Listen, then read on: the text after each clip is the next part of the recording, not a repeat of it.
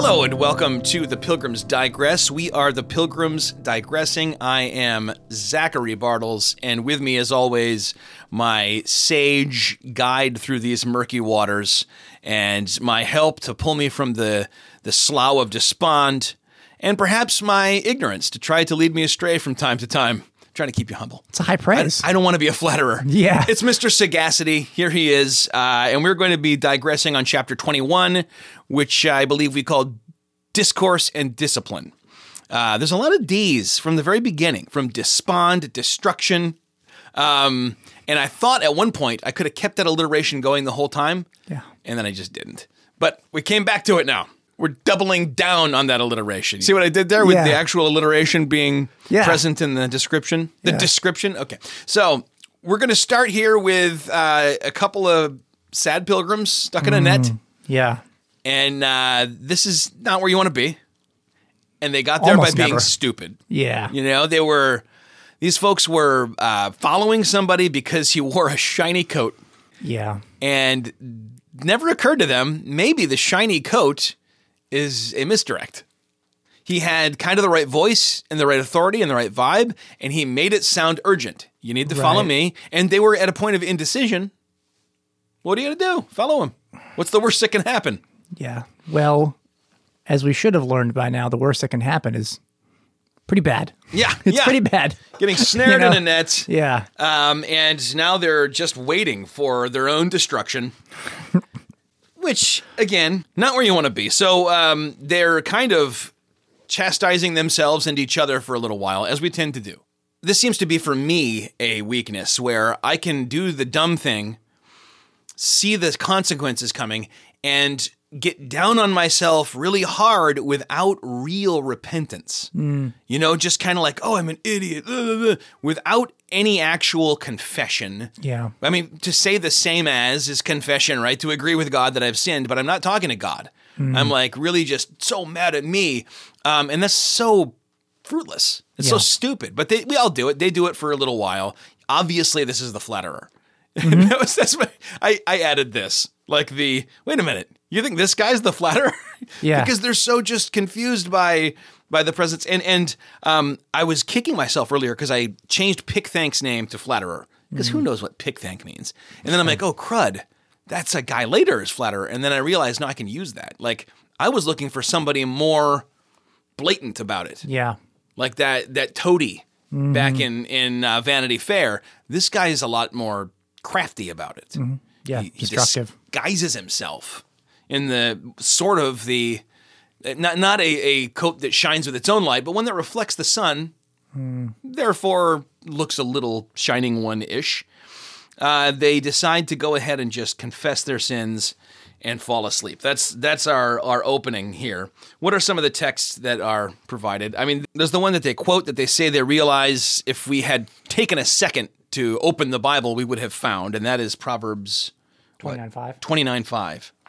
Proverbs 29:5 says, "A man who flatters his neighbor spreads a net for his feet."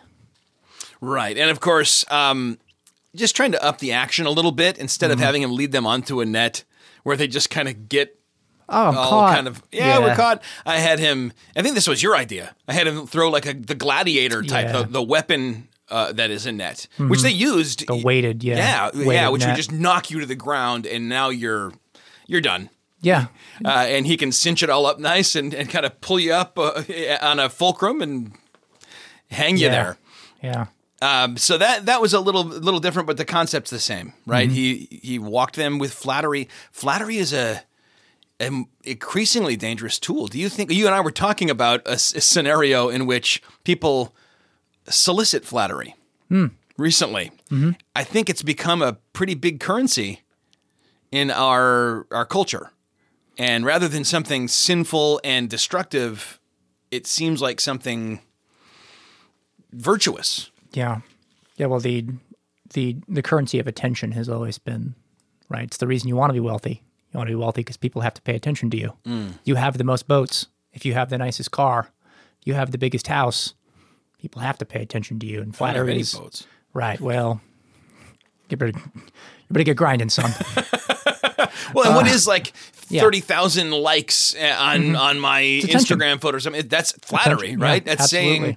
I heard this long ago, and I think it's oversimplification when I think about flattery in our world today. That gossip is saying behind someone's back what you would never say to their face, and flattery is saying to someone's face what you would never say behind their back. Sure. But I think the way the world is now kind of erases some of those distinctions. You're speaking behind people's backs to their face, or kind of simultaneously both a lot of the time when you're interacting. Well, right. It stinks of a person who's just being false, right? All the time. Just being false. And that to me is flattery, right? All I'm trying to do is obtain something for myself, right? And I'm going to say whatever I need to say, however I need to praise you, however I need to worship you, to get you to like me and to publish me, or to put me in this advantageous position here, or to this or to that, or put me in some position of power. I'll say whatever I need to say. And it's just dishonest. You're just being a dishonest person. You're already sinning because you're lying. It's not about being nice. You can be nice about people and to people. That's not flattery.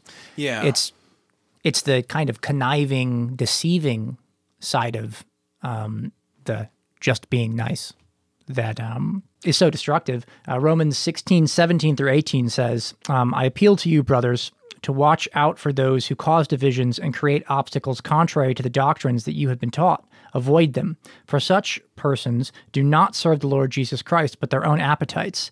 And by smooth talk and flattery, they deceive the hearts of the naive. So, right off the bat, they're just trying to deceive and pull away and, separate people in the church. Flatterer was only there to destroy. His only objective is to destroy. And I think oftentimes that's what people who practice flattery are out to do. They're just there to obtain something for themselves. And you can see how dangerous that is in the church. Whereas a church, we're not about ourselves. We're about making much of Christ. And if you have one person who has a silver tongue, a honeyed tongue, who's able to enter into these discussions and these relationships and just convince people that their way is best, or the objective is to pull the attention away from Christ and to pull the attention to themselves. Look at my right way. Look at my right way of doing things. Look at my oratory skills. Pay attention to me. Build the church around me, because I'm your only hope. And it's nothing new to use flattery to lead people off the narrow way, but it's kind of the deception du jour. It's really experiencing a moment. Right. I mean, when you look at the off-ramp that most kind of false spiritualities and false gospels are taking right now, they're the off-ramp of flattery. They're saying, hold on, you really believe God thinks you're not beautiful and perfect the way you are, and that there's something at your core that you need to deny and you need to repent of? Yeah. Your very identity and your very self? I mean, that doesn't sound like a very kind God. He would probably be, this God would be expelled from your local university for hate speech. Well, it's the God of ignorance, right? Yes. His first argument that he lays out that, obviously we'll get into is, well, I don't have a sinful heart. I don't have a wicked heart. And I won't be convinced, even you can quote as much scripture as you want. There's nothing you can say that will ever make me think I have such a wicked heart. Flattery is already in his heart. You're great. You're wonderful. Come just as you are and stay just as you are. Right. Right? The world takes all kinds, and who's to really say that we're interpreting these texts correctly anyways? And, they've been translated so many times. Right. We even trust it. Right. We can trust the parts that we like. That seem to affirm us. But yeah. So the text you just read, says by smooth talk and flattery. That is kind of never gone out of style in this whole time. In these millennia that have passed, that still continues to be the way you can get somebody most effectively. Like, if we wanted to put a spectrum there, people on the very legalistic side that are going to lead people away from grace and away from the true gospel to more of a Galatian heresy kind of situation, they're going to use harsh talk and like breaking your will, right? They're going to be pounding with their words. Whereas on the other side, the libertine side, the kind of Nicolaitan error, it's going to be smooth talk and flattery. At the end of the day, the ironic thing is it's all law. It's just two different ways to get you off the narrow way and trusting in yourself. Paul in 1 Thessalonians 2:5, he's talking about how they're fleeing this persecution from Philippi, and he says, "For we never came with words of flattery, as you know, nor with pretext for greed. God is witness." Our ministry is different. We're not coming to just, blow smoke anywhere, right? We are to just give you the truth of the gospel. That is, man is fallen, all men are fallen. You can see my previously published works where I argue for this, and there's only one hope for that, and that's the man Jesus Christ. We must flee to him. We must flee to his cross, hold to it securely until the end. Only those who hold on to the end will be saved. That's it. That's my only message for you. I'm not going to tell you you're great. I'm not going to tell you you're worse than you are. I'm going to tell you just the truth of the scriptures. And I'll give you words like, this is tough, but we can do all of it through Christ who strengthens us. Exactly. It's him, though, not you. Yeah. And when you say he's not here to blow smoke, that fits nicely with the image we have of Apollyon kind of ejecting these intermittent, I don't know to what end, but I thought it was a creepy image when I first wrote it. Black smoke into the air. Yeah. And it might be a little bit of a Peretti callback, too, because demons are often... And, of course, this goes back to the very beginning of oral traditions about unseen monsters and things creeping in the night that, black smoke is... Did you say Lost? Yeah, for the first half of that show, it was just the black smoke monster or whatever they called it. Right. It's just buddy, I hadn't even thought about that. the beginning of the oratory, it's just lost. It's lost. It's just passed down. And from that, generations. Well, it still doesn't make generations. sense. Yeah. Yeah. There's probably a class somewhere, Interpreting at a liberal Lost. Arts University. Yeah. Interpreting Lost as indicative of all oral tradition. They replaced Gilgamesh with Lost. And of course, this is in stark contrast to the super apostles, who he's always, kind of putting them up as a relief to himself. They want to point at me and say, look, he's nothing like us. And I'm like, exactly. Thank you for doing my work and pointing that out for me, because their whole thing was smooth talk. Yep. And flattery is going to enter into that. It just has to. Even though often, really smooth talk will have a undercurrent of I'm better than you. Sure. There's always, I think, embedded in it when you're trying to monetize or leverage it, this invitation of come be better with me. Come be better than all these people. And that's made its way into the church. It's the heart of the false gospel, right? And in its narrative, again, the removal of sin, the removal of any kind of need of justification of, between us and God at all is, absolutely just flattery. You hear it all the time from false teachers. You're going to be fine. You're Osteen on Oprah, right? Is this a sin? I don't think so. Define sin. Okay. Define is. Well, at this point, we can raise our Bibles and we can say that we believe them and we are what they say are all we want. You just denied it. So it doesn't matter. Did you use that guy's name? Oh my gosh, we're getting very cutting edge. Okay, you don't have to. No, I'll leave it in. But it has its corner in flattery because you also will draw, more flies with honey than with vinegar. And although the message of the gospel is not vinegar, it is sweet because it gives you an answer to the problem. But it also is a hard pill to swallow. Yes, at first. And it hurts, and a jagged little pill, if you will. People leave Jesus after watching all of his work. They leave him. This is a hard teaching. Yeah. Who can? I was in on eating free bread and fish. I'm not in on eating your flesh and drinking your blood. Thanks very much. Not going to happen. So I'll see you later. Right? No flattery there, though. Just the truth. He doesn't say, hold on, come back. No, you're misunderstanding me. No, it's like he turns to the disciples and he says, they're leaving if you want to go with them. Now's the time. Right. Jude 3, 2 Peter 2, right? These are all examples of this idea of this false apostle, this false teacher who wins people over by the tickling of the ear. And I'm going to tell you exactly what you want to hear in a very eloquent, beautifully worded way that you're going to flock to my religion, which I'm marching you right to hell. And yeah, that's certainly true, right? That's the path to hell is full of flatterers. Because the hard message is you have to die, you have to change, you have to crucify that flesh, right? Daily, you have to pick up the cross. It's gonna be hard, and you're gonna want for stuff that you previously wanted for. You're gonna want for sin. You're gonna want for these things, but you got to reject them. You got to push them down. So these guys wind up in the net, and they are not happy they're there, but they're stuck. They're annoying each other a bit. Your foot's in my face. We're crammed together. You can't really whisper. Did you ever know that kid growing up that didn't have the ability to whisper? Like, you'd be like, hey, man, tell me what. And they'd be like, and you're like, okay, I didn't know I was dealing with that. But, like, they can't get out. What do you think is the antecedent of this in the non-allegorical spiritual journey of, I followed the flatterer, I recognized him as a flatterer, but I can't just go back. I need aid. I need rescue. I'm stuck now. I don't know if you've followed that flatterer so far off the path where you've built institutions kind of inside of yourself or around yourself that you are great and you are wonderful and you are the center of people's attention or whatever.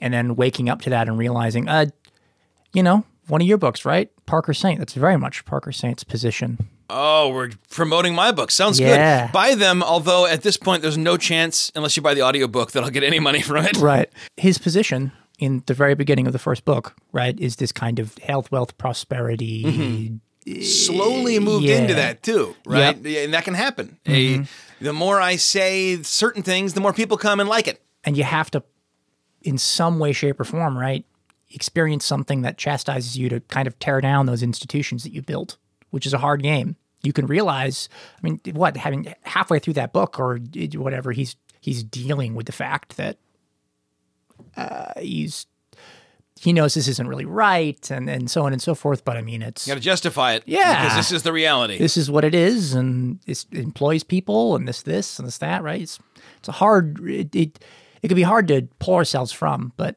that's the gospel. That's sacrifice. It calls to mind that time in the mid-'90s when that Worldwide Church of God, the Armstrong cult, kind of all at once, not all at once, slowly, but all at once made the move of embracing the gospel and repenting of these false, weird teachings that were very much legalistic and very much not historic Christianity. And I know it was a painful thing. A lot of people turned on each other. A lot of people left the movement. A lot of people made accusations against each other. It's one thing to picture it as just walking down a different road and then going, oops, I wasted a lot of time and I have to double back. Like happened when he lost his scroll. Sure. But in reality, like you said, you're building things. You're enmeshing yourself with other people. You're having to extricate carefully aspects of yourself from here, and in many ways your life and your community and your circle of friends and family even are all wrapped up in how you've lived and what you've believed.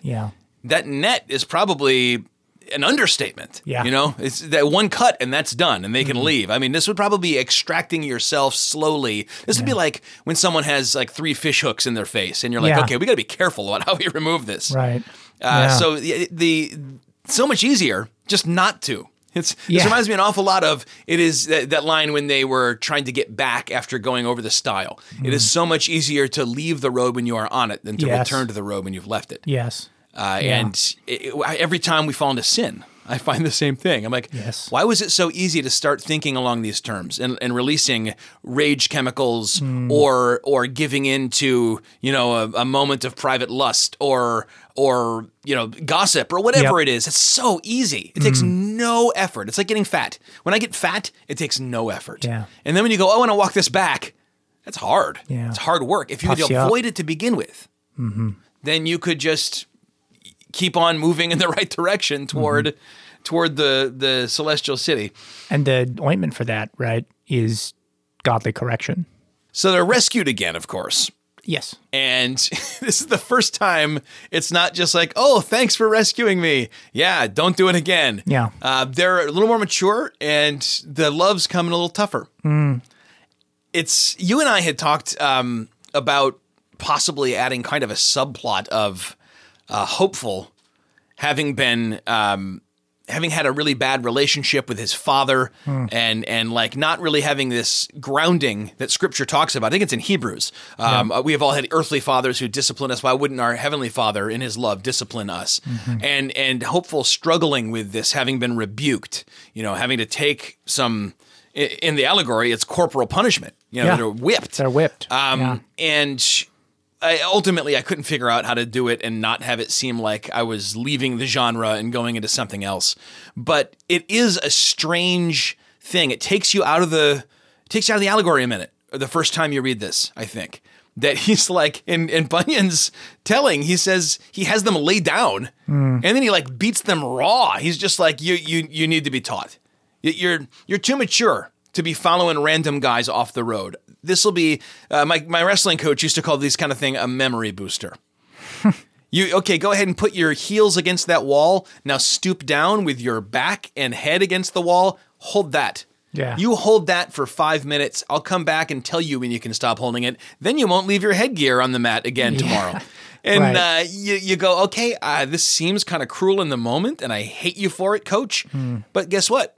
Tomorrow I'm not leaving that headgear. Right. It's rebuke, it's discipline, but it is not punishment. Punishment has the end of, I'm going to restore justice. Justice has already been met out on Christ. Yep. This is discipline to build you and teach you. And they get it. Yeah. They do. Well, I think it's important as Christians that we're experiencing that. We're getting that that feeling. Not necessarily often, but that it's happened to us. That we feel the rebuke come down, and we're stricken to the heart with sorrow for our sins, genuine sorrow for our sins and our leaving of the path, and because that's the proof. That's the proof that we are children of God. Right? Is that if He acts as a father acts towards us, and not as someone seeing a kid misbehaving at a zoo. You look at him and you go, okay, well, that's not my kid. Right. Goodbye. Yeah. He'll learn if he goes down into the gorilla pit. That'll Which be will it. happen. Yeah. Right. But I'm not going to correct them. My wife would. They're going to, right. Well, she yells at other people's kids all the time. Erin's a special woman. I like that. But so God's love would be conspicuously absent. Yeah. Absent any correction or discipline. Well, it is. We see it with the Gentile nations all of the time in the Old Testament, right? God allows the fullness of the sins of the Canaanites to come about. He doesn't step in and correct them and say that, I am so appalled at your sin, which He is, and I hate your sin, which He does, and now I'm going to strike you down. He goes, nope. You live your lives. You live your lives, until correction comes, and it's going to be terrible. Of course, there are times when He does do this with correct Gentiles, for example, through Jonah. But that's the difference, I think. Yeah. So the conquest is God's vengeance upon sinners who are beyond hope. They're nationally in the iron cage and love it there. Yeah. And then discipline is for His people or those who He loves or those whom He is calling to Himself. Yeah. And the fact that the kind of flatterer off-ramp into these false gospels often starts with pointing at the idea of discipline and saying, a loving God wouldn't do that. Sure. Right? Yeah. Like, yes, He would. A loving God would only do that in this situation. Yeah. Because He loves us. A loving father, right? To point at the idea, sharing fatherhood as we do, right? The very idea that we would never be harsh with our children over necessary things, running into the street, talking to strangers or something like that. If you see it in action, the moment of harshness that comes out of you, no, correction, because you could get hurt. Right. You could. Yeah. You I could love you, seriously and I don't want hurt. to lose you. So the moment, the tone that I communicate, or maybe I grab your arm and I pull you away from danger. Yeah. And it tugs on your arm or something like that, and it hurt. Yeah. I'm communicating my love for you in this moment. And this was the way to communicate the seriousness of what we're dealing with here, which is which is the other important part, right? They need to take seriously staying on the path. Yeah. Yeah. They've gotten a little lax about it. They're constantly Got a little they're wandering fumbling. bug on them, and Yeah. they want to explore in all different directions. Oh, maybe this is okay. Maybe this But is they're okay. pilgrims. Yeah. Pilgrims go to a destination. Yes. And we started this whole thing where there's a saying in the City of Destruction, it's not about the destination, it's all about the journey. Sure. And that's pretty popular in our world today. It Absolutely. endures. And a Christian can't think that way. I mean, the journey obviously is important Yeah. because it is the journey to the destination, and we're honoring the king who is at the destination via the journey itself. Yeah. And we don't want to be like, too heavenly minded to be of any earthly good. But obviously, the destination is all important. And these kind of side trips have become all too common in near the end here. And I think this is one of the last times we're going to really see them do something foolish. And it wasn't out of willfulness. Right. It wasn't out of rebellion. It was just out of not being alert. Yeah. Yeah, well, I think that some of my own experiences, some of the times I feel that I've been most harshly corrected by God have been out of sins of ignorance. I didn't know that I was doing them. And then something enlightens you to the fact that you are doing them and you feel heartbroken over them because you've been doing it for such a long time and it's ingrained in your life, and it's going to take effort to remove it from your life, that it feels more serious than the initial, right, severance or the initial putting to death of the large, fleshier bits, that I had left over. Putting away pornography wasn't really that big of an issue. You knew it was an issue. You knew it was a problem. You knew what you knew what it was when you came into Following it. Jesus means cutting that out of Cutting my it life. off Yeah. right away, and I know that right off the bat. So I'm ready to make war against this. Absolutely, it's those like hangers on that are with you 10 years later, and then now you're getting convicted. And you're saying, why wasn't I convicted of this 10 years ago?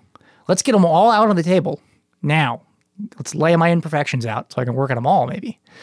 But that's not how he works. Yeah. Often.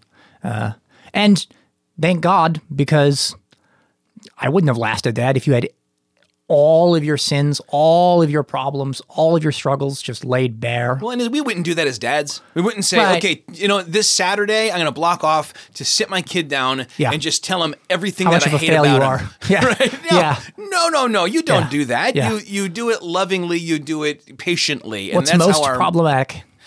I'll deal with that first. Yeah. You have an infatuation with roads. Don't like that, Yeah, well, I remember I'll at handle one that. time grabbing my kid when he tried to run. I didn't even know where he was trying to go. We were by I almost just said the name of the restaurant. No one cares. We were in Frandor by a Yeah. restaurant, and he just started running, and a car was coming. And I grabbed him up real roughly, not even just thinking like save Yeah. my kid's life. Yeah. And he started crying, and I felt terrible. And even when I remembered, this was justified. This Yeah. is the only good thing I could have done in that moment, other than be like a guy who keeps his kid on a leash. Like Good. It still Yeah. didn't. Yeah, right. It still didn't feel very right. There was something awful about it, and you got to remember, the responsibility is not to be loved fully now. The responsibility is to show love by building this person into a godly man, and in order to do that, you got to keep them alive. Yeah. If as far as it's up to you to Vital keep them part. safe and keep them. So I think all of that is God given, which means this is how God is thinking. Yeah. It's about the long game. It's about making us, with every step down that road, more like Jesus. I think it's interesting that the verse in question, "Those whom I love, I rebuke and discipline, so be earnest and repent," is Revelation 3:19, comes right before Revelation 3:20, which is very famous and often taken right out of context. "Here I am, I stand at the door and knock. If anyone will hear me and open the door, I'll come in and eat with him and he with me." And that's often taken to be an invitation to salvation. Right? Jesus is knocking. Poor Jesus. He's outside the door of your heart. Knock, knock, knock, knock, knock, all the time. Someone just let this poor. He's so sad. Let him in. Yeah. Obviously, that's not a biblical Getting rained view. on. We believe in the irresistible grace, the unconditional election of people, and that if Jesus wants to come into your heart, he's coming in with a battering ram, with a blowtorch and a sledgehammer. You're not keeping him out. And he will give you the heart that then will repent and have faith. The picture there, because it comes after those whom I love, I rebuke and discipline, so be earnest and repent, is, and it's the context, is it's a letter to a church, the church in Laodicea. He's saying, I'm standing outside the door of a church. Yeah. You people need to let me in. I don't belong stuck outside. I should be in the heart of it, communing with you. And that, I think, highlights when we reject discipline from God, we reject communion with God. Yep. We keep him out. That he does allow. That our sanctification would be arrested and even sometimes halted for years because we're not willing to take correction. And often that might have to do with a flatterer having told us God will never do that. If you hear that voice in your head, that's not God. And this isn't a sin, and this isn't a problem, and this isn't this, and I've been assured of this by a dear friend or a pastor or it's been revealed to me. Yeah. And I'm okay. And then eventually you realize it's not. Spirit leads you. It's not.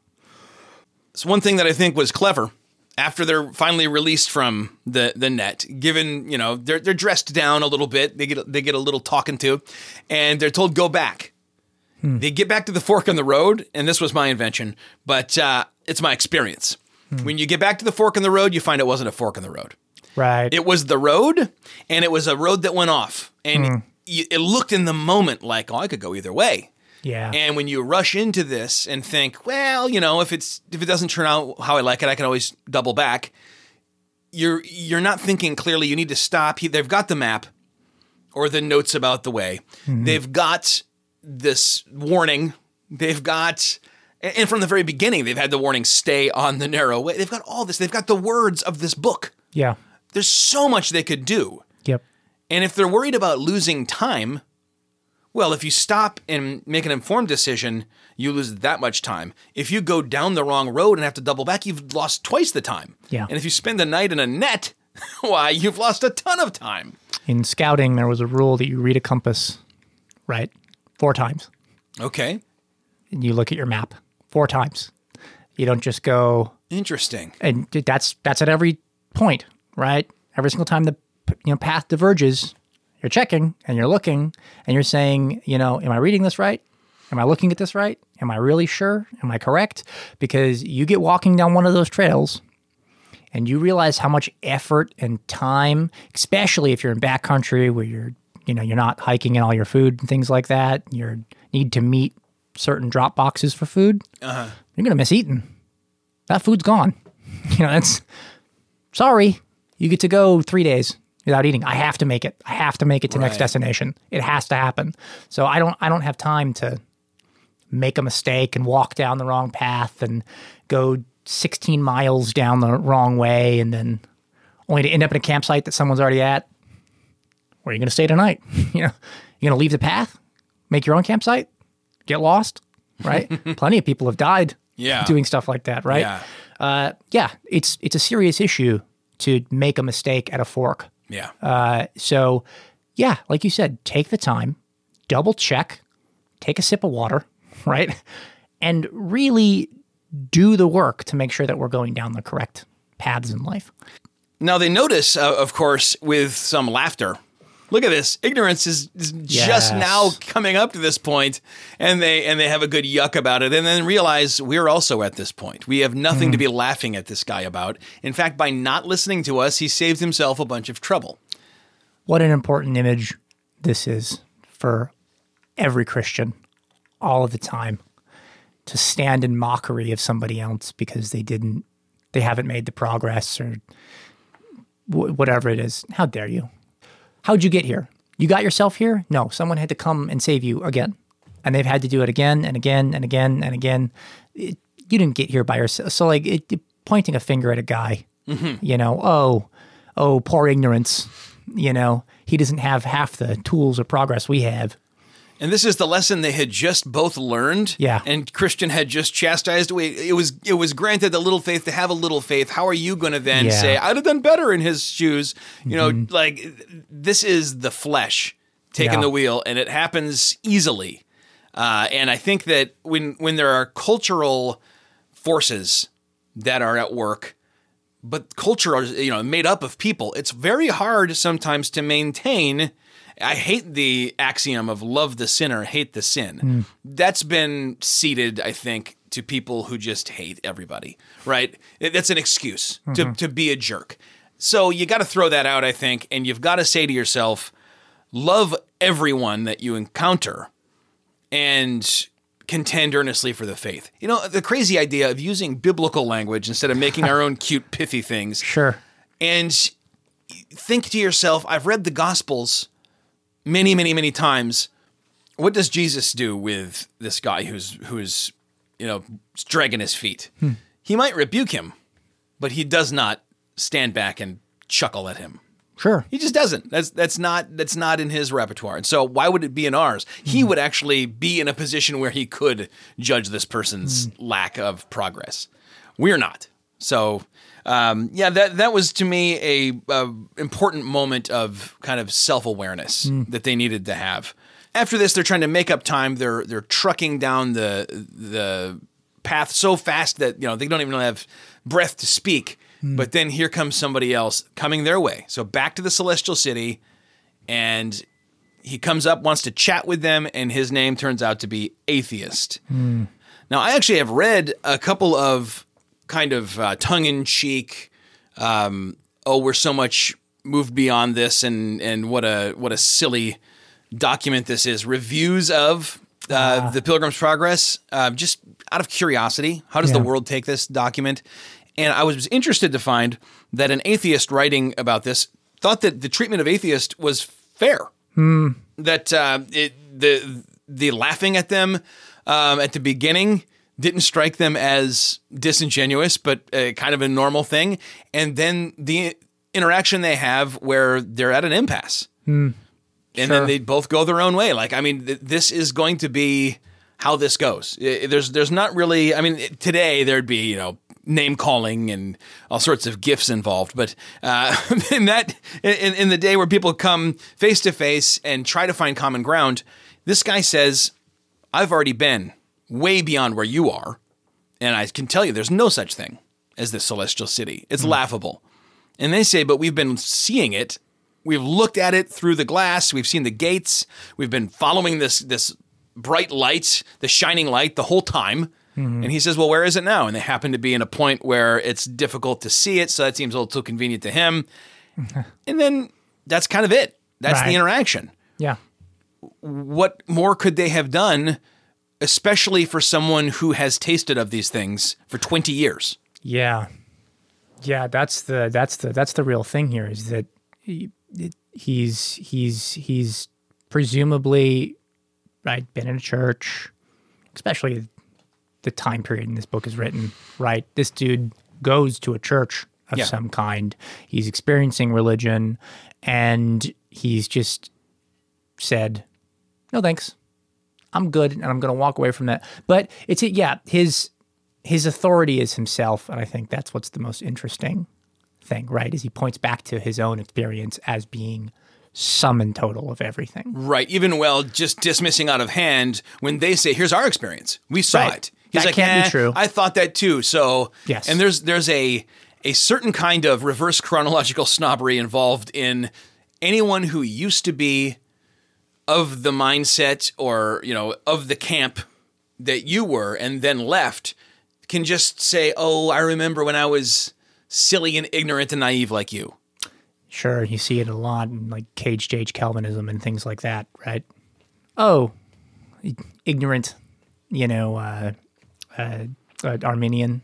Right. How could you read the scriptures like that? How could you, are you so snarky? I remember one time seeing a debate, and at the end there was a Q&A kind of thing. Mm-hmm. It was about the existence of God. It was the atheist and it was like a William Lane Craig type guy. I don't remember. Sure. It was in Grand Rapids, and a guy stood up and asked a question, and the atheist said, well, you remind me of myself 20 years ago.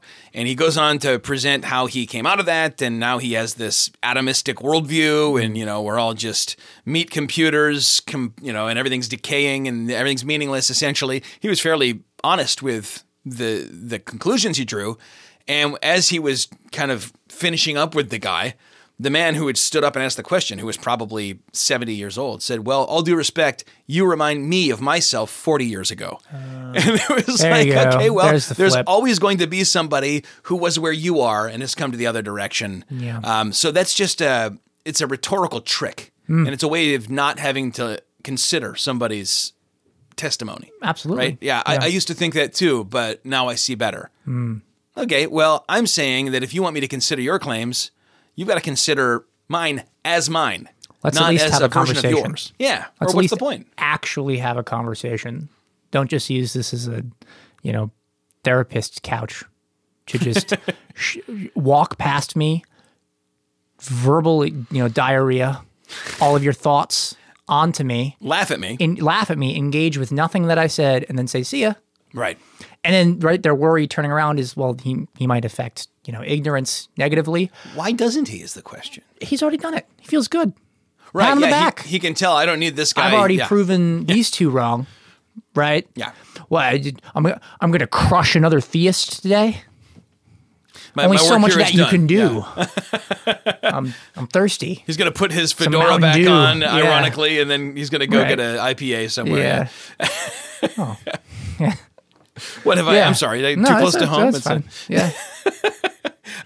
I'm trying to come up with what the current Mountain stereotype Dew is. Yeah. Mountain Dew and Doritos. That sounds like youth group stereotype to me, but okay. Where do they got it? Where do they get it? Oh, it's the new satanic panic. Mountain Dew and Doritos are of the enemy. Atheist, there's a few texts here. They're all predictable for anybody. I mean, like, I don't think anybody reading through the Pilgrim's Progress needs someone to explain to them why atheism is wrong. If they're reading through it as a Christian, as part of their devotional life, or even listening to this for kind of the entertainment value, or to be introduced or reintroduced to the document. But let's read a couple of these texts anyway. Psalm 14:1, that's probably the more famous one. I've seen a number of National Atheist Day, April 1, bumper stickers in my day, and then under it'll say Psalm 14:1, which reads, "The fool says in his heart, there is no God." It goes on to say, "They are corrupt, they do abominable deeds, there is none who does good." But the notion of in your heart even saying there is no God, that's next level self-deception, because you do know from what is created and having looked at what exists that there is a God, and you know his eternal power and his divine nature, but in your heart even secretly saying, no, there's not. Well, it's the action of suppression, right? To go on with the thing you were just quoting from Romans 1, right? It's you're suppressing the truth, right? Actively. Suppress, distort, pervert, push it down. You have to. It has to begin with your heart, because people are pretty honest to what's in their heart, right? Jesus talks about it's not what goes in, right? It's what comes out of your heart that makes you evil. It has to start in your heart then. The suppression of the truth. There is no God, and I know this for a fact, and I have my own factoids, and I have my own systems of belief around this, and I've surrounded myself with my flatterers that are going to, applaud me for being brave in this. But yeah, at the end of the day, it is an empty belief, because you do know that you are made in the image of God. You do know that there is truths and correct things that have been graven in your hearts. You know that you yearn to live in a society that's established rules. And most people still try to look for meaning. Sure. And, something bigger than themselves, which just categorically, by definition, can't exist in a world where there is no God and everything is accident. Yeah. Sometimes a happy accident, more often a tragic accident, and nothing has any value at all. Yeah. And of course, when you get to the bottom of that, it's like hopeful. He's just seeking and searching for, when he sits outside Faithful's cell, he's like, you have anything for me? Yeah. I'm willing to take advice from the guy who's about to die violently because I need some meaning. Right. But when you're not there yet, you can walk in that disconnect of there is no God, but I will laugh at your lack of logic. Yeah. Who cares? What's logic even? Borrowed capital from the notion that there's meaning at the center of everything. Mm-hmm. Yeah, but that's a commonly cited scripture when it comes to atheism, which I don't think is on the rise anymore. No, it's Gnosticism now, I think, is overtaken. and a sort of spiritual but not religious spectrum. Sure. Some of which might look kind of vaguely Christian. Some of it, looks like burning sage and thinking about karma or whatever. But even though some of these traditions that are being harnessed and mixed and matched at the cafeteria, the sliding cafeteria tray of life, sure, many of them don't require a god. You still wind up with people having a notion of a god of some kind. It's ingrained in us. It's hardwired. It's in our ROM. I think that this is the first year, 2023, that there's been an uptick in the belief of hell. I think I saw that statistic recently. I think it's up 4%. Really? From where it was last year, which is interesting. Oh, Rob Bell must be bummed. Denial of belief is, right, yeah. This is what I work so hard for. Now, belief in God is still, right, around the same levels. But belief in hell has ticked up, which is an interesting concept of maybe some greater sense of justice we all know that we need. Yeah.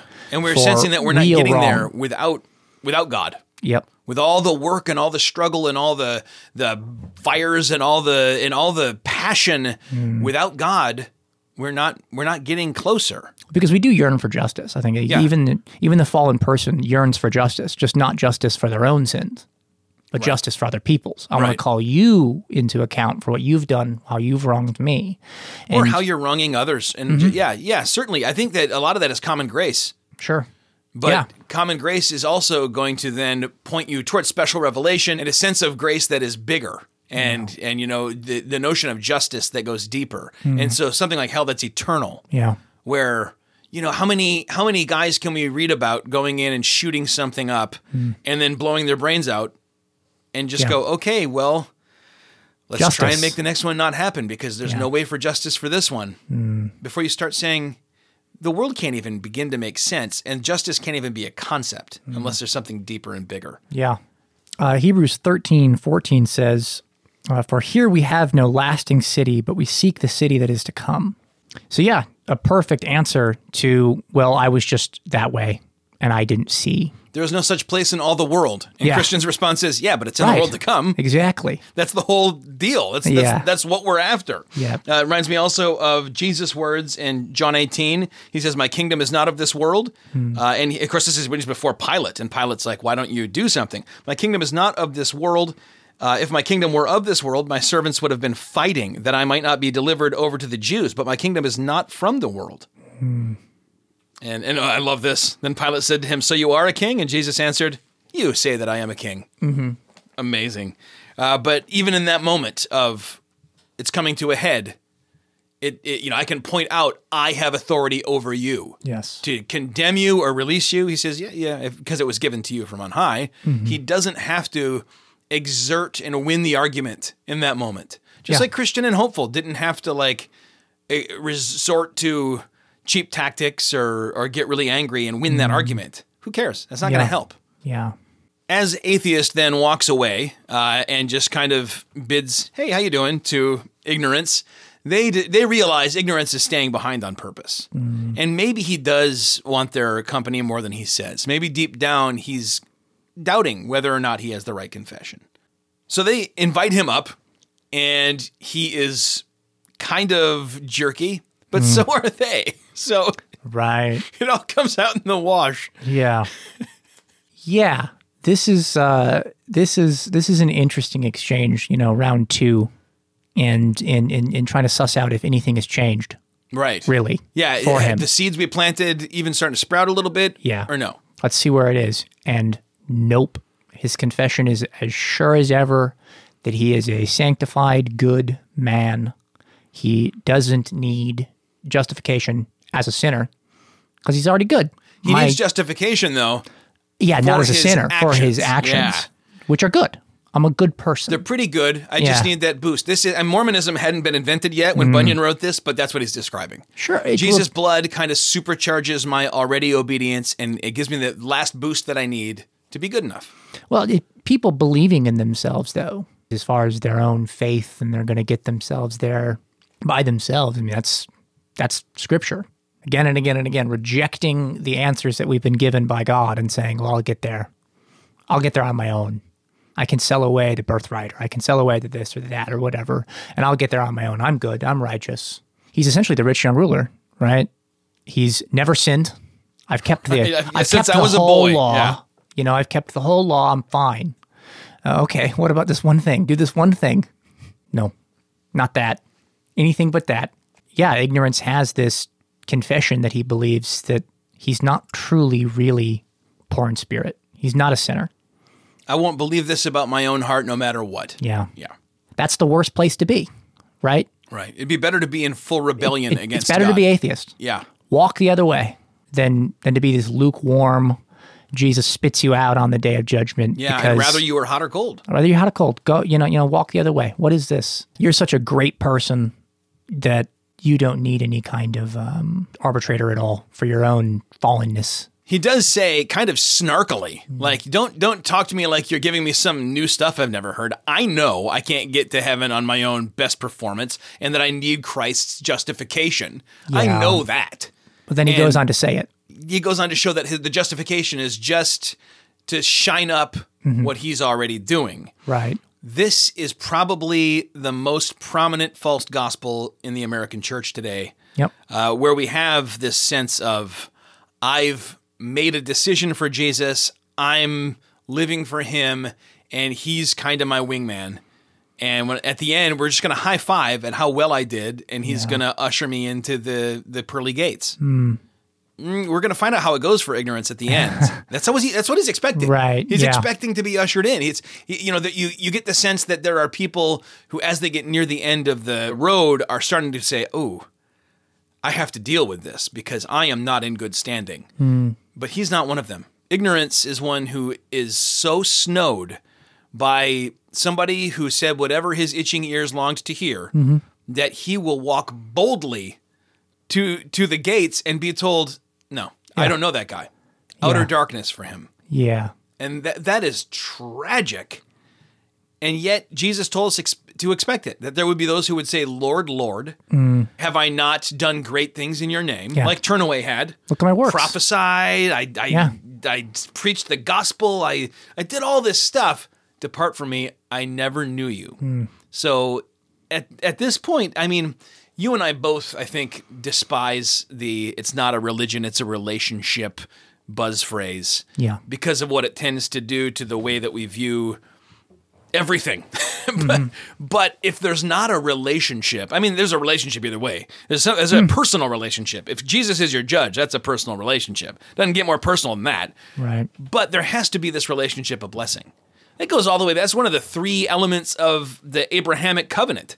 There's land, there's descendants, and there's a relationship of blessing. And why would we lose that now coming into the new covenant?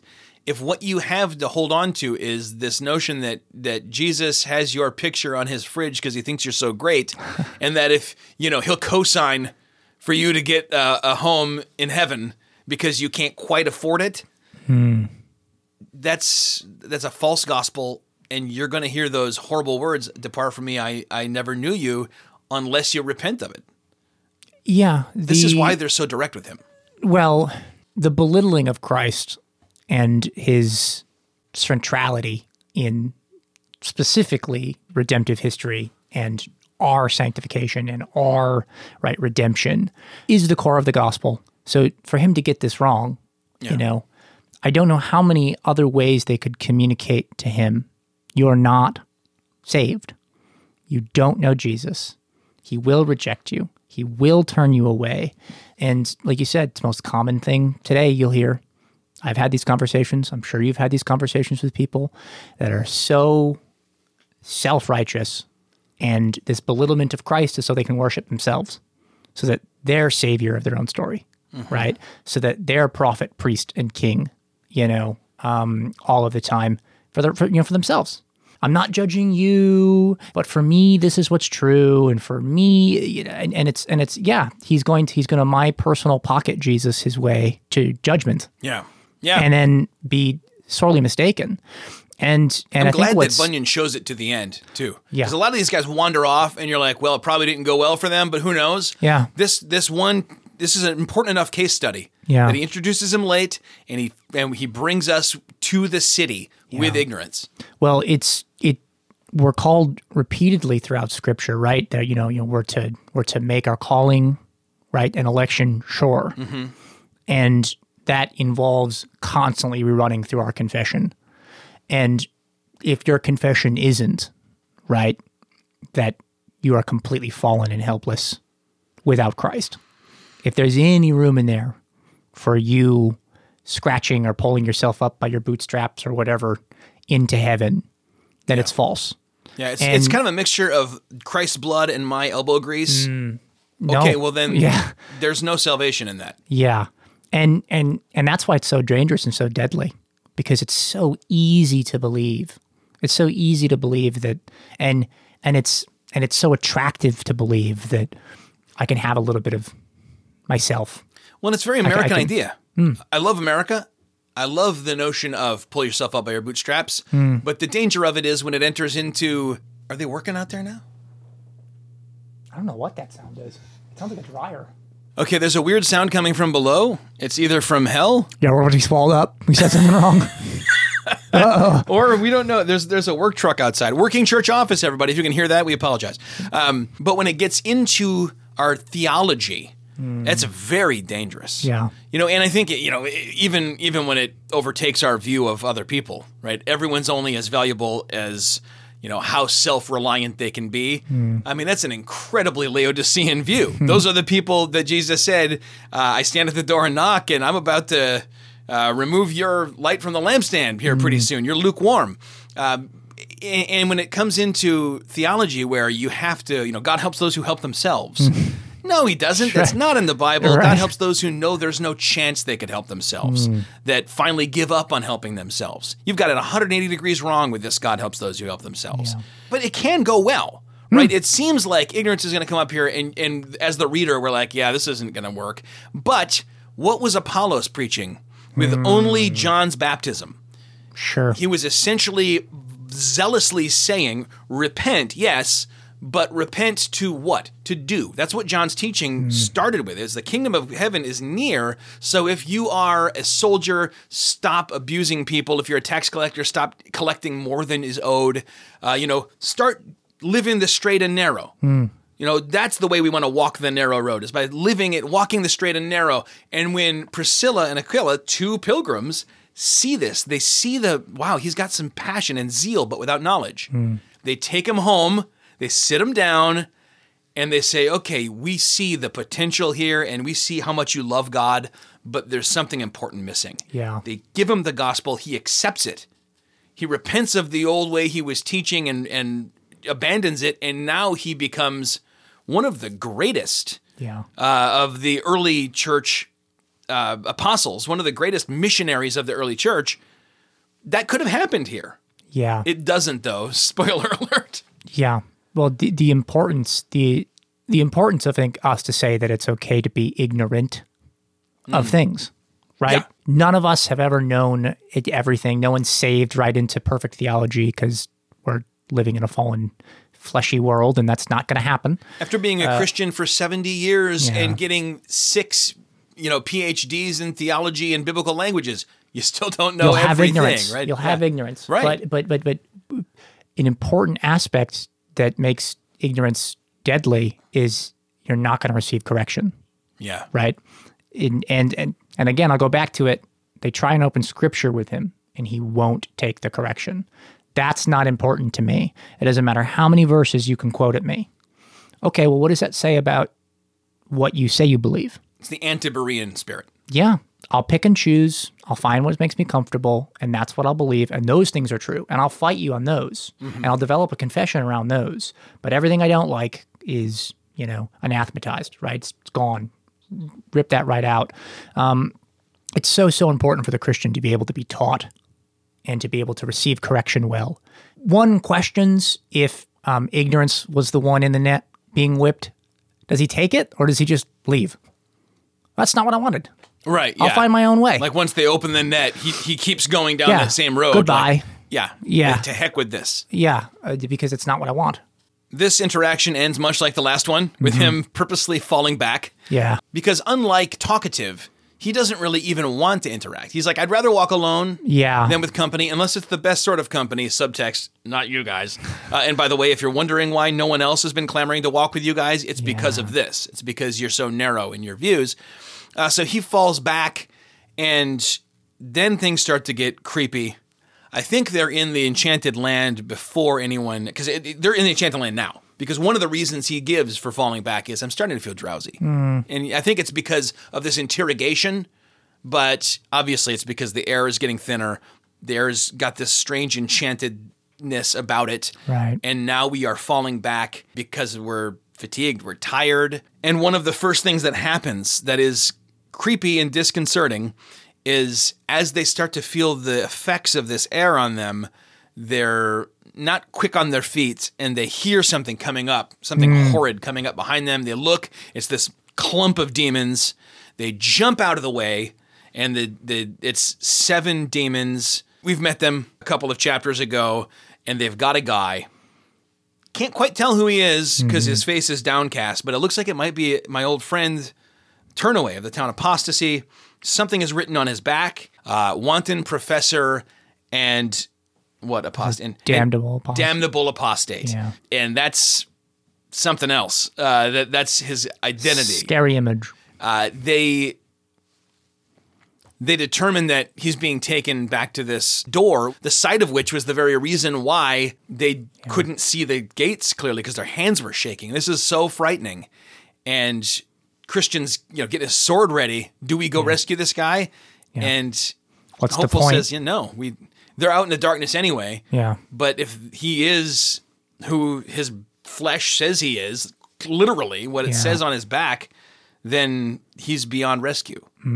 It's a scary picture. There are some texts here. One is Proverbs 5:22. The iniquities of the wicked ensnare him, and he is held fast in the cords of his sin. And that's a reference to the 7 cords that are binding him. 7, of course, in biblical parlance being completion, the number of completion. And it calls to mind Samson saying, bind me with 7 bowstrings and I won't be able to break out. He could break out because he had the Holy Spirit. Right. This guy can't because he doesn't. Yeah. And then there's that Matthew one. Matthew 12:43 through 45 reads, when the unclean spirit has gone out of a person, it passes through wasteless place seeking rest, but finds none. Then it says, I will return to my house from which I came, and when it comes, it finds the house empty, swept, and put in order. Then it comes and brings with it 7 other spirits more evil than itself, and they enter and dwell there. And the last state of that person is worse than the first. So also will it be with this evil generation. So there's the notion there of an exorcism, a spirit cast out, but leaving the vacuum. Yeah. And without something to fill it. And this is human religion, even with the best of intentions, I think, sometimes. And even in a Christian pulpit. If we just emphasize putting to death, mortification, but never vivification, the bringing of life, the expulsive power of that new affection. Yeah, Chalmers. Chalmers, Piper, especially, like third act Piper, more and more emphasizing like we've got to move beyond just hating sin. When I'm going to turn away from sin, I got to turn toward the cross. Yeah. And when I turn toward the cross, it's not just as like a trick to get out of the sin, but it's actually an opportunity to focus on the Christ there and adore him. And if that's not what I want more than I wanted that sin, then all the head games and life hacks in the spiritual world won't help me. Because the world can get pretty good at hating sin. That's especially now. There's a massive secularist movement against things like pornography and stuff like that. That is injustice. We were just talking about injustice that is in no way, shape, or form connected to Christ. It's good. We should applaud it because it's the lessening of evil.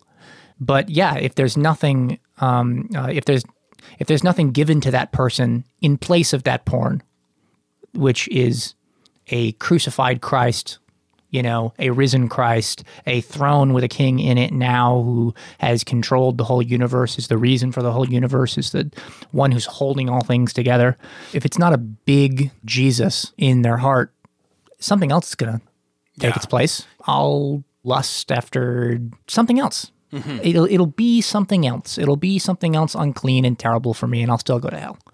When you think about something like pornography, or whether it's drugs, or whether it's even the high of being adored on social media, or whatever it is, or even like the sloth and just like a whole life of treat yourself, right? There's got to be something huge to be more compelling than the dopamine dump that can be provided by your physiology when it has, the efficiency with which we can learn to shortcut right to the good feeling, the safe, warm, good feeling. The gratification of the flesh in any of these categories is astounding. Yeah. And for something to be more compelling and more adorable, and I mean that in the old Puritan sense, awe, not awe, it's got to be powerful. Yeah. And it doesn't come out of nowhere. People who live their lives entirely in the flesh and think, I got saved at 6 at VBS, so I'll live with Jesus forever when I die, are assuming they'll like it even if it happens. They won't. They haven't learned to love him. They hate it. They're going to be separated from all. It's almost going to be their own hell, because now they're separated from the things they truly love. Yeah. The works of the flesh, etc. Well, when you talk to people about heaven, that's one of those questions I think that they should have asked. What do you mean by heaven? Yeah. What is this place? Is it worship? Is it never-ending right worship of a infinitely holy God who's deserving of it all? Will it be never-ending praises of the Lamb? Or will it be, nice houses and gold everywhere? And it'll be those things. Those are the images that are used, sure. But at the center of it is right worship. The reason for our creation is right worship, right magnification of God. If that's not what interests that person, then they have no relationship with God, And that would have been one of my first questions to that guy. Well, what is heaven? You're saying that's all you're meditating on. That's all you're thinking about as you walk down the way is heaven. What is heaven? Well, if heaven's you getting all the things that you want in your flesh, okay.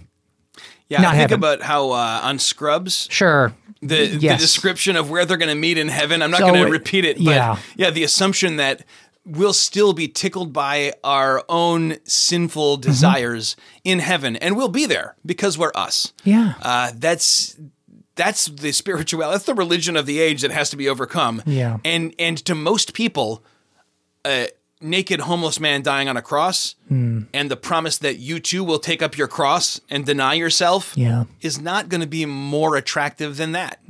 But Jesus told us ahead of time that it wouldn't be. I think Jude, there's a couple of verses here, Jude 4 and Jude 13. If you're new to the Bible, Jude only has one chapter, so you never say Jude 1:4, unless you're using Bible software that insists on being stupid. My Bible software that was so very expensive the church bought for me, if you say, take me to Jude 4, it's like, there is no Jude chapter 4. And I'm like, come on. Really? Come on, guy. Is it Logos? No, it's Bible Works, which no longer is in business, but I sure love it. Okay. For the Greek and the Hebrew, there is no other. So for Jude 4, for certain people have crept in unnoticed who long ago were designated for this condemnation. Ungodly people who pervert the grace of our God into sensuality and deny our only Master and Lord, Jesus Christ. That, I think, is so important. Turning the grace of God into license. I believe in grace, yes. But what do you mean by grace? Oh, I mean that God just winks at my sin. No. You've just insulted God in his holiness. Yeah. Careful with that. That's blasphemy. And then verse 13 continues to describe those. They're caught up in Balaam's error. They're perished in Korah's rebellion. And it says, wild waves of the sea, casting up the foam of their own shame, wandering stars for whom the gloom of utter darkness has been reserved forever. Yeah. Jude, Jesus' brother Jude, book. Is not messing around. Terrifying book. Yeah. Well, I mean, to go from right unbelief, kind of in your brother, seemingly, right? Thinks he's crazy. Yeah. To all-consuming, right, oh, this is who he was. You ever want to work out your salvation in fear and trembling, and you're like, I'm short on fear and trembling, read Jude. Read Jude. Yeah. Points you back to all the right places in the Old Testament. Yeah. This is a very... contemporary to Christ, view of things, where the being raised in the Judaism is clear, and he's making these connections between Old and New Covenant, and between what grace really is and what it's being in that moment of the early church twisted into. It all kind of converges there, and he just lays it out. I often wish he'd written more books of the Bible, honestly. I connect with that kind of writing. Yeah. And the words that are on his back originally had been like pinned there with a piece of paper. I thought that was a weird, like the laziest way to do allegory, but also it's so temporary, right? He could rip that off. I think it having been branded in, because this is who he is. It matches that 1 John 2 thing. End of Inglourious Bastards. Right, yeah. You can take off the uniform. But I'm going to give you something you can never take off. Yeah. 1 John 2:18 and 19 says, "Children, it is the last hour, and as you have heard that Antichrist is coming, so now many Antichrists have come. Therefore, we know that it is the last hour. They went out from us, but they were not of us. For if they had been of us, they would have continued with us. But they went out that it might become plain that they all were not of us." That applies not only here, but also to Atheist. When he says, hey, listen, I already was a 20-year veteran of this road. Even though I just said a minute ago, I can't understand why anyone would walk this road. No, you weren't. You weren't. Yeah. As proof, I offer that you went out from us. And that's all the proof I need. Yeah. It means you never were one of us. Oh, that's awfully convenient. No, it's the only possible logical conclusion of the system you claim to have been part of, the system of belief. Yeah. Without saying this is something that changes. Well, no, but I'm saying that I don't think it's real. That shows that you might have thought for a moment, you convinced yourself you thought it was real, but you never really experienced it. Yes. The logical conclusion of the new heart and the new affections is that you won't leave it because it's all you care about. All I want in my life is to make Jesus beautiful to others and to keep myself free from sin. Yes. That's my aim. That's my goal. And how I'm going to do that, I'm going to take care of the widow, the orphan, as James says. Great. But yeah, if you don't find yourself wanting that, if that's not your real desire, I'm not saying all the time, not 100% of the time. We all fall, we all sin, we fail to pick up our crosses someday. We all get pulled up in nets. Certainly.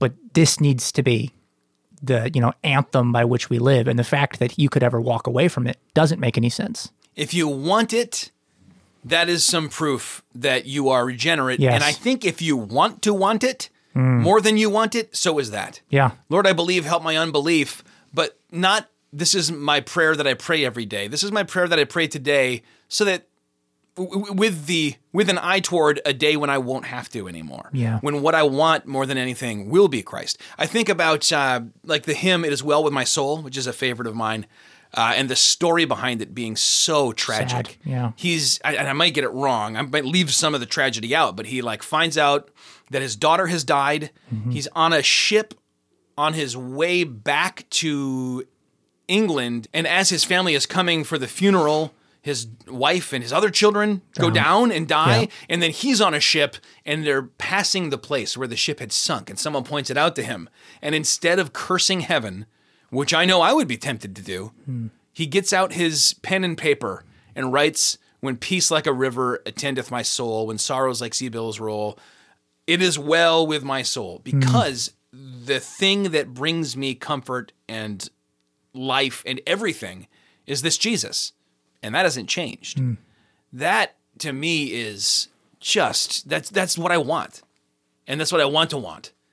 And I don't do it well all the time. And I have seasons of really screwing it up. But ultimately, my hope's not in that my affections are good enough. My hope is seeing the fingerprints of God on my wicked heart as he gives me more and more the heart of Jesus. And often as I kick and scream, when Jesus knocks Paul down and he says to him, "It is hard for you to kick against the goads." Yeah. And that's a line that people often just kind of skip over because it's so strange.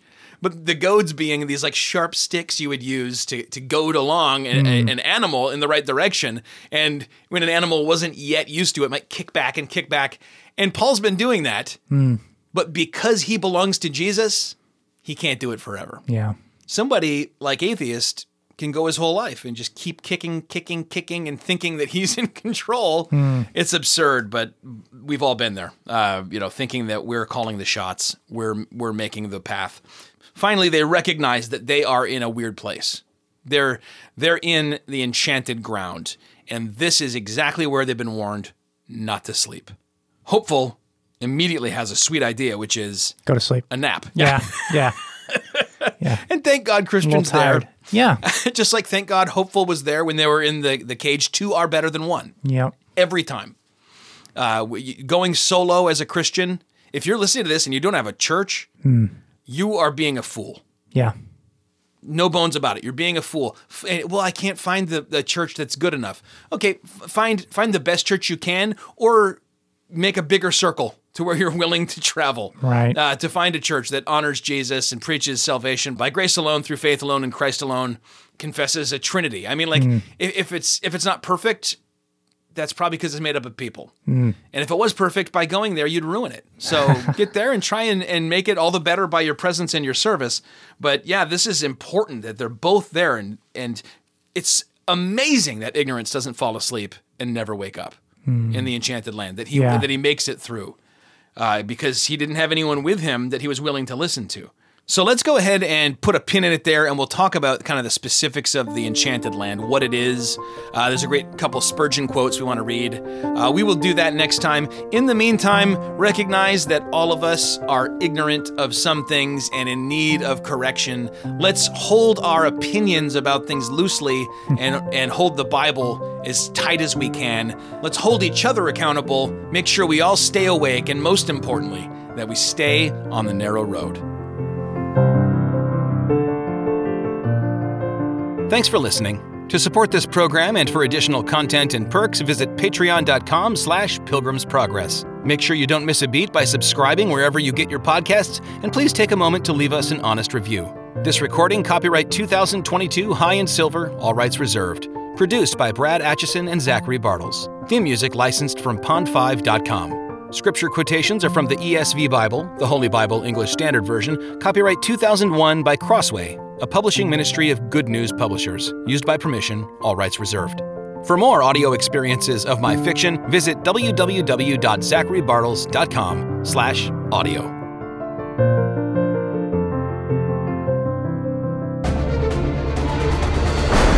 High and Silver. Gut, check, press.